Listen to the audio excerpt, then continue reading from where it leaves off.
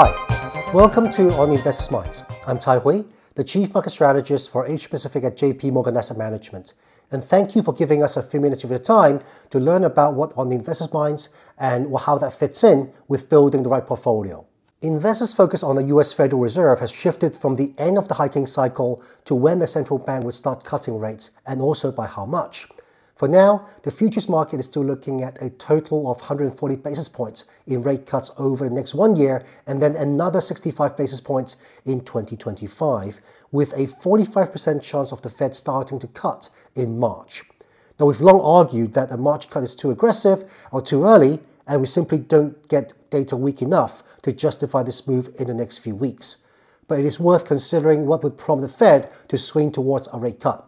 So in this episode, I'd like to discuss a few data series that we've looked at and referencing to past rate cut cycles as part of our publications on Investors' Minds. It is available on our Insights app as well as our website. Now, 2 health warnings before we start. First, every rate cut cycle is unique, so we need to put these data into context. And also, not every data series are equally helpful. We believe it's important to identify those data that investors may think would be relevant, but our research suggests otherwise.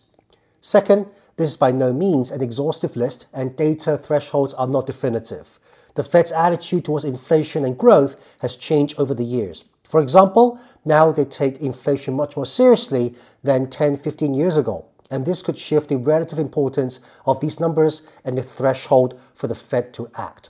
As always, we will summarize the key takeaways and the investment implications at the end. So, what do we look at?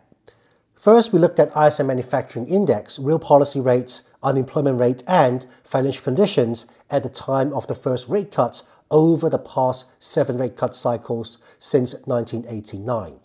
The first thing to note is that the Fed would be quick in cutting rates if there is a financial crisis or an unexpected event, such as the COVID pandemic.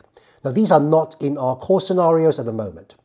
The economic data right now suggests the Fed could be cutting rates to prevent excessively tight monetary policy instead of reacting to a crisis. This distinction is really important when we look at the investment implications later on. So, which indicators are relevant? Economic growth and prices are perhaps the most important things for the Fed. For economic growth momentum, we've chosen the ISM Manufacturing Index, a monthly survey that's calibrated to reflect growth momentum. Although the level of ISM Manufacturing Index during Fed's first cuts were not significantly weak, averaging only 48.6 over the past cycles, it is likely the magnitude of the drop in the index over time and the associated loss in growth momentum that worries the Fed is perhaps most important. In fact, we found that at the Fed's first cuts, ISM Manufacturing Index was on average 4.2 points lower than the past 12 months average. Were there false positives? Sure. This means the indicator could have foretold rate cuts, but the Fed failed to deliver. Between 1989 and 2023, only in 14 months did we see this ISM Manufacturing Index more than 4.2% below its 12-month average, but the Fed did not do anything. Now, within those 14 months of data, 10 months occurred over the current hiking cycle, when manufacturing PMI dropped from a peak of 60.8 in late 2021 to a bottom of 46.0 in mid-2023. This dramatic decline did not trigger the Fed to cut rates, given high inflation and low jobless rates. Now, the latest December 2023 manufacturing PMI reading is already 0.2% higher than the past 12-month average, meaning manufacturing weakness is likely to bottom out for the time being. Now, as for price levels, given the different interest rates and inflation regime in the past 3 decades, we've chosen to look at a relative measure, real rates as measured by the difference between nominal Fed funds rate and PCE headlined year-on-year inflation. Apart from the ultra-low rates regime post the global financial crisis, we can observe that the Fed cuts take action when real rates rise to 3 to 4%. Now, this is likely to a point where the Fed deems real interest rates to be too high. The Fed's latest dot plot projects a long-term nominal terminal rates of 2.5% and PCE inflation of 2%, putting effectively the Fed's target real rates for the long term at 0.5% going forward.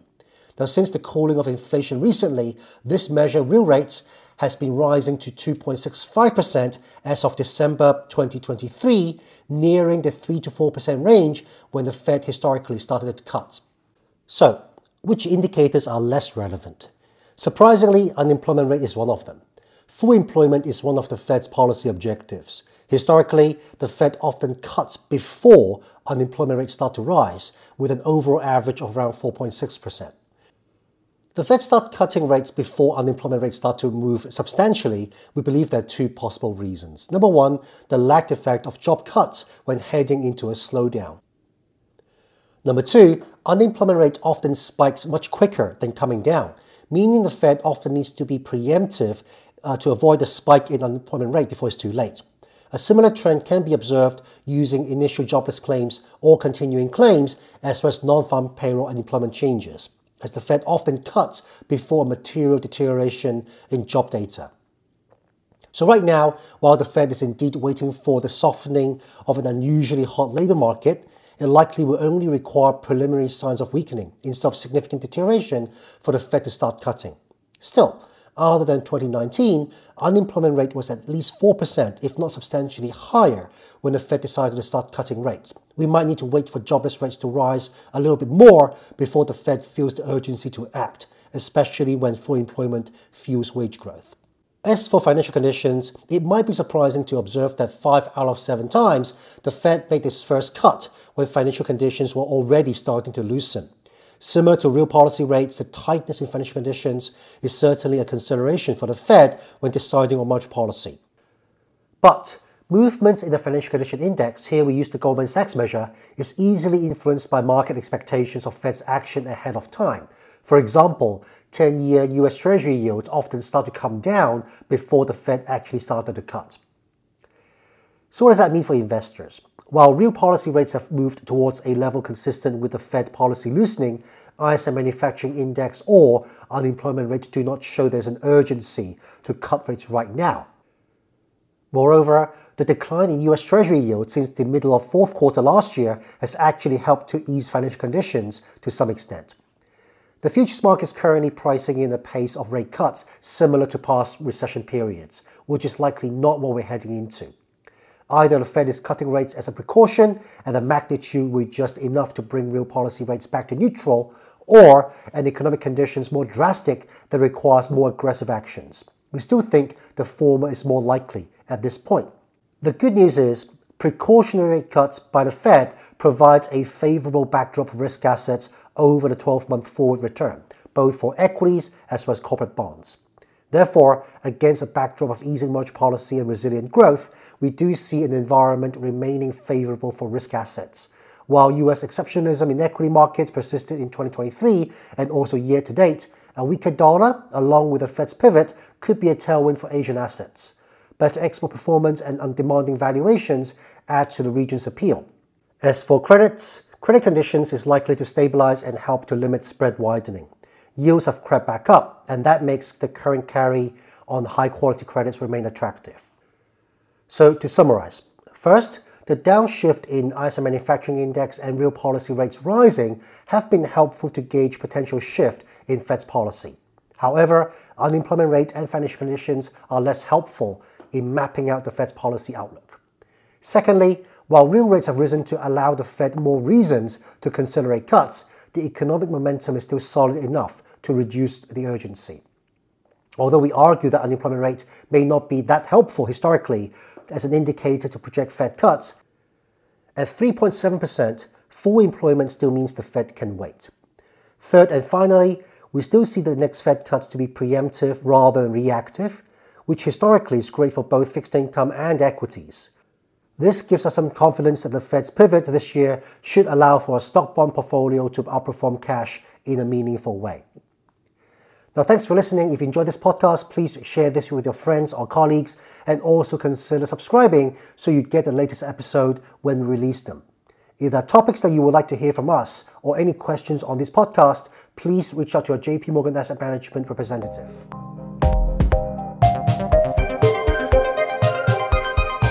This content is a general communication being provided for informational purposes only It is educational in nature and not designed to be taken as advice or a recommendation for any specific investment product, strategy, plan, feature, or other purpose in any jurisdiction, nor is it a commitment from JP Morgan Asset Management or any of its subsidiaries to participate in any of the transactions mentioned herein.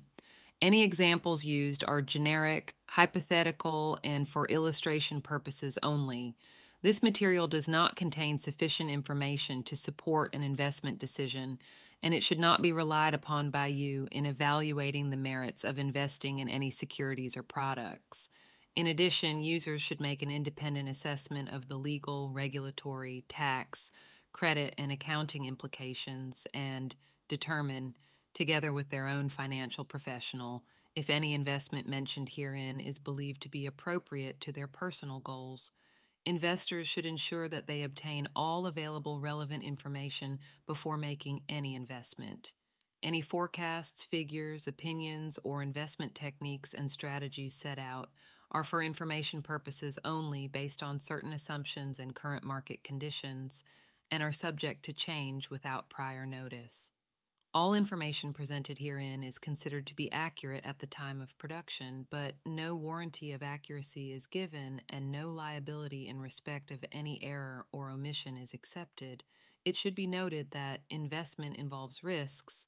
The value of investments and the income from them may fluctuate in accordance with market conditions and taxation agreements, and investors may not get back the full amount invested. Both past performance and yields are not reliable indicators of current and future results. JP Morgan Asset Management is the brand for the asset management business of JP Morgan Chase & Company and its affiliates worldwide.